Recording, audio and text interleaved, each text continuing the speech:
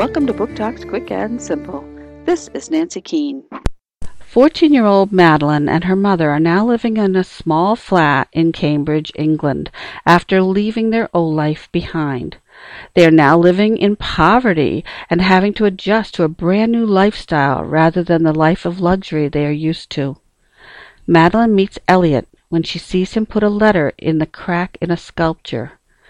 Elliot sort of lives in the same place. Well, he actually lives in the kingdom of Cello, which is an alternate place. People have stopped traveling between Cambridge and Cello a very long time ago, but Elliot has discovered a small crack between the two worlds that allows him to correspond with Madeline. The two strike up a friendship, but Madeline thinks all the talk about Cello is some wonderful imaginary fairy tale that Elliot has made up.